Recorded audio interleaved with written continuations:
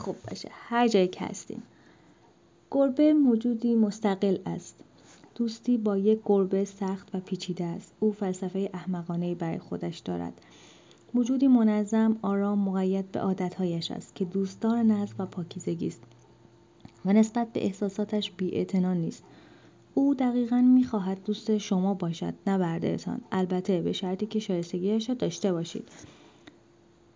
تئوفیل گوتیه، شاعر، رمان‌نویس و منتقد هنری فرانسوی قرن 19.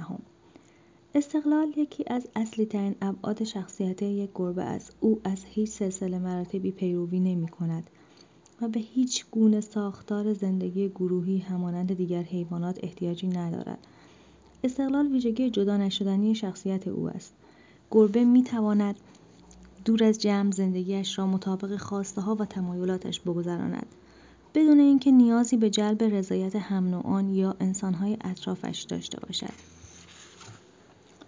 اما چرا گربه چنین استقلالی را انتخاب کرده است؟ در واقع این رویه به او امکان می‌دهد که هیچ حسابی روی دیگران باز نکند و فقط با خواست و اراده خود رفتار کند، بدون اینکه بخواهد از فشار بیرونی محیط، اجبار اجتماعی یا حتی نگاه طلبکارانه دیگران تأثیر بپذیرد. این استقلال غیرقابل مذاکره پایه احساس آزادی اوست. احساس وابستگی به دیگران، چه از لحاظ فردی و چه حرفه‌ای، فایده‌ای برای ما ندارد جز اینکه باعث می‌شود تحت تسلط دیگران قرار بگیریم که در نهایت ما را مجبور به پیروی از رفتاری می‌کند که چندان مطابق خواست و تمایل ما نخواهد بود.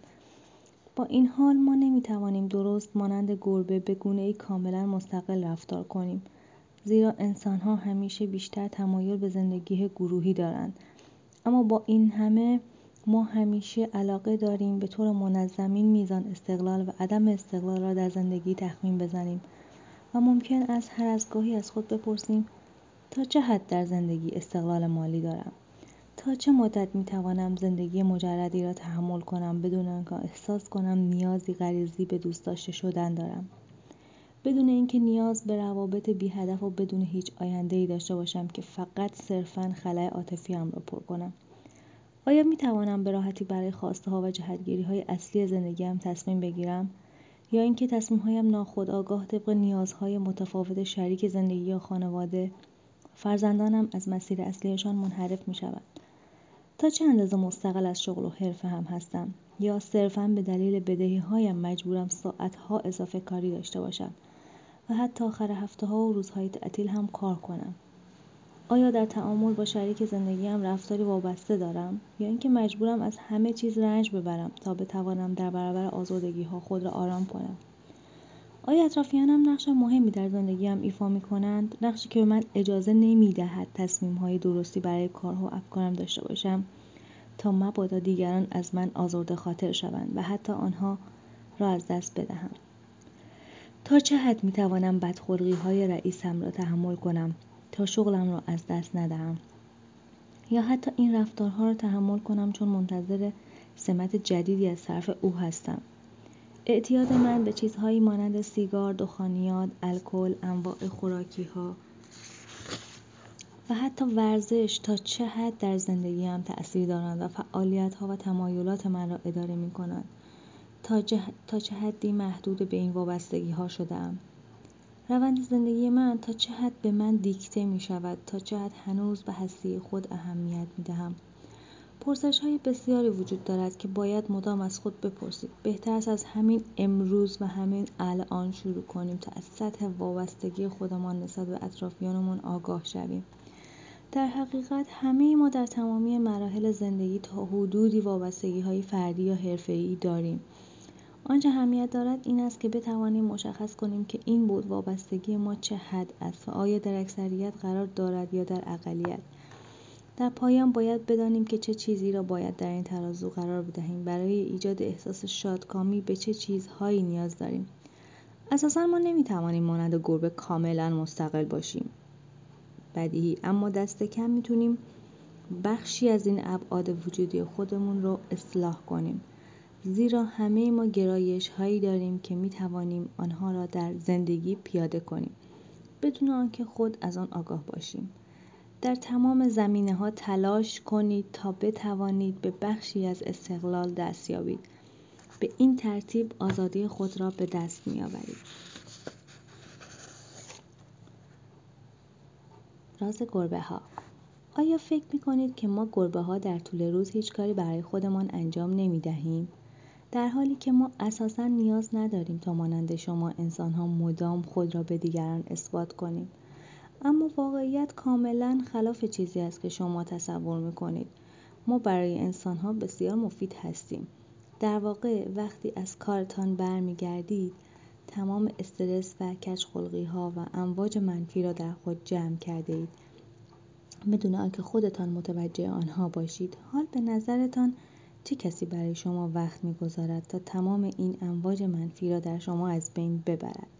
چرا تنها بعد از چند لحظه همراهی و نوازش ما احساس بهتری می‌کنید؟ و این درست مثل معجزه‌ای در شما اثر می‌کند تا آرام‌تر شوید. در واقع ما گربه‌ها به همین دلیل اینجا هستیم. ارتباط با ما تمامی امواج منفی وجودتون که سبب غمگین و عصبانی شدن شما می‌شود از بین می‌برد. از طرف دیگر آیا فکر می‌کنید که فقط حضور ما دلیل این آرامش است؟ ما خیلی بیشتر از اینها تلاش کردیم که حتی نمی‌توانید صانعی هم آن شک کنید. ما هر روز از شما در برابر تمامی این امواج منفی که زندگی به شما تحمیل کرده است مراقبت می‌کنیم، چون ما دوستتان داریم. گربه به خودش اعتماد دارد.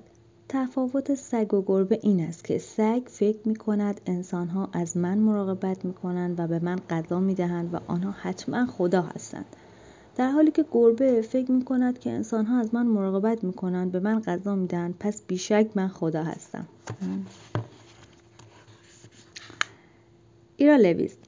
همانطور که در فصل مربوط به اعتماد به نفس و عزت نفس خواندیم، حس اعتماد به خود یکی از مهمترین و اصلی ترین قدرت‌های ذاتی یک گربه است. آیا تا به حال گربه‌ای را دیده اید که رفتاری درونگرا داشته باشد و این احساس را به اطرافیانش القا کند که چندان اعتمادی به خود ندارد؟ هرگز. او مغرور است، بهترین است و خودش هم این را می‌داند. همانطور که این ضرب المثل می‌گوید، وقتی خوب فکر می‌کنیم می‌بینیم که بهترین نیستیم، اما بهترین هستیم وقتی آن را باور داریم. تفاوت این دو شاید خیلی ظریف باشد، اما بسیار مهم است. اعتماد به نفس احساس پذیرش نسبت به خود واقعیمان را بالا می‌برد و ما را تا حد امکان با خود واقعی و هوش و ارزش‌هایمان مواجه می‌کند. مثلا اعتماد به نفس در یک گربه به این شکل است که با بی‌اعتنایی به سوی ما می‌آید و می‌گوید می‌دانم که دوستم داری. او هرگز نمی‌گوید آیا امروز هم من را دوست داری؟ به این ترتیب می‌توانیم نتیجه بگیریم که به دلیل همین شیوه رفتاری در یک گربه که دیگر جزء ویژگی‌های اصلی و جذابیت و زیبایی او به حساب می‌آید، بسیاری از ما به او علاقه‌مند می‌شویم. مشکل بسیاری از انسان‌ها کمبود اعتماد به نفس است، در حالی که برخی دیگر به هیچ دلیلی لبریز از اعتماد به نفس هستند.